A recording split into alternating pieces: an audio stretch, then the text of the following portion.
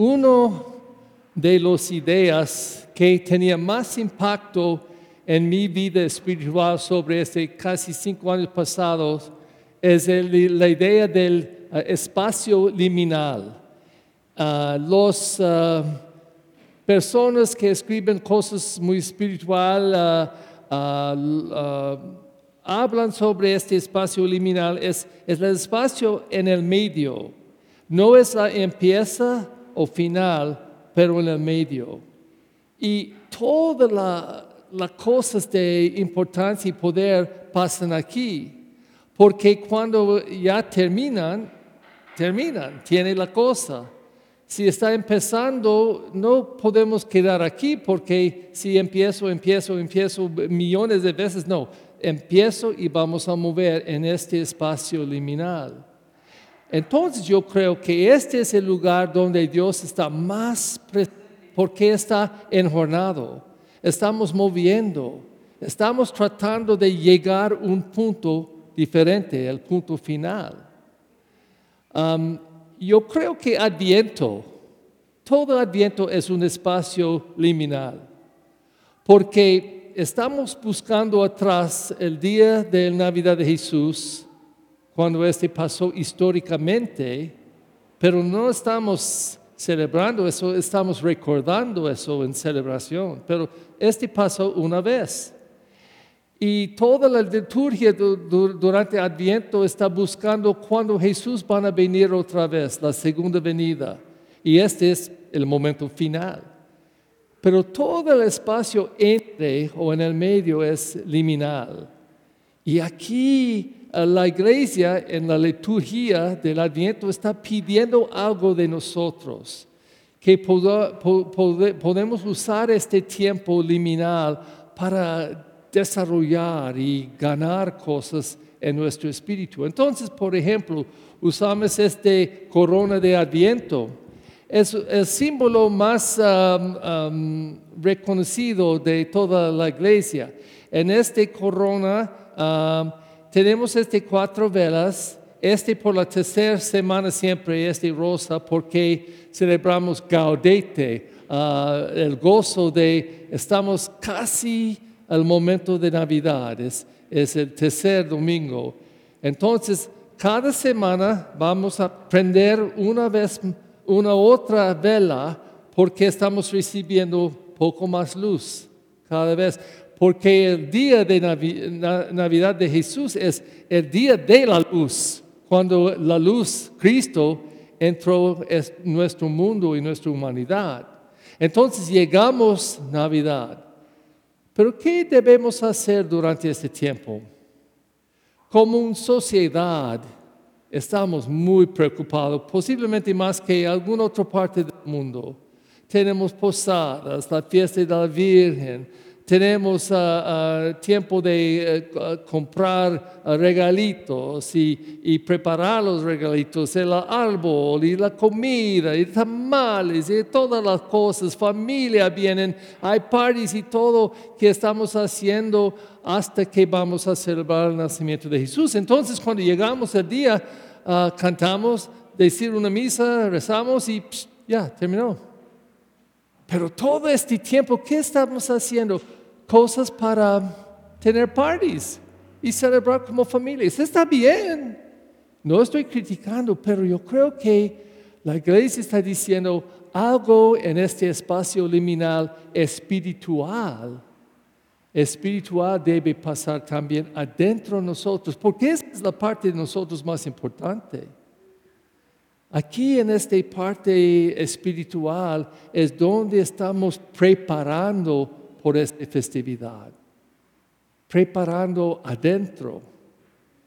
Entonces la iglesia usa este color morada porque más que todo representa penitencia.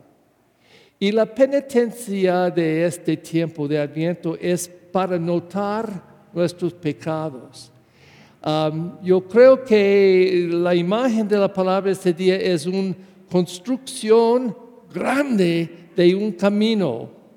Es una construcción que Dios va a tomar los montaños Y los valles llenarlo hasta que vamos a tener un camino derecho y directo que podemos rápidamente y directamente encontrar nuestro Dios y Él puede encontrar nosotros. Es su construcción este camino. Él quiere que podamos tener un camino derecho. Entonces, ¿qué son las obstrucciones? ¿Qué son las montañas y los valles? Típicamente decimos pecado. La falta de hacer cosas de bondad en nuestras vidas. La falta de amar. Entonces, uno de los puntos ricos durante Adviento, también en Cuaresma, es un momento penitencial en que podemos confesar y recibir la misericordia del Señor. Y podemos hacer eso algún día de nuestras vidas, ¿ok? Pero el punto es que podemos tener un momento comunal en que la iglesia viene juntos a celebrar una hora de penitencia y perdón y misericordia. Este año tenemos conflictos, ¿ok? Tenemos la fiesta de Guadalupe en un domingo. En domingo tenemos que celebrar la misa de Adviento, la regulación es más importante. Pero tenemos en este día a las 5 de la mañana y 6 mañanitas y una misa especial por la Virgen. A la misa 11 y 12 y media vamos a recordar a la Virgen en todas las oraciones o canciones y todo, pero son las oraciones y lecturas de la fiesta de Adviento. Pero vamos a combinar porque tenemos que hacerlo. Pero ahorita tenemos novena por la Virgen y empezamos las posadas después. Entonces, tenemos confesiones cada miércoles a las 6 y 7 y por una cita. Alguien puede hacer una cita conmigo. Pero tenemos en diario el tiempo de 6 a 7 en miércoles. Pero en el día de 15 tenemos conciertos de la escuela en esta hora. En el día 22 tenemos Simbang Gabi, es la novena de los filipinos.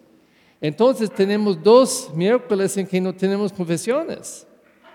Más que nunca, este servicio penitencial en el lunes 20 de diciembre a las 7 de la noche es nuestra oportunidad comunal en que todos van a venir para rezar en gratitud por la misericordia de nuestro Señor, alabarla por misericordia y amor que Él ofrece a nosotros siempre, pero especialmente en sacramento, que Cristo está tan presente, amándonos y perdonándonos. Y no es un tiempo a decir la lista de 100 cosas o tener muchas explicaciones o saber nada. Simplemente nombrar algunos pecados y celebrar el perdón. Porque hacer eso en este espacio liminal es un momento a tocar la misericordia del Señor. Él puede tocarnos con el poder de su perdón y su amor. La iglesia está diciendo, iglesia, busca.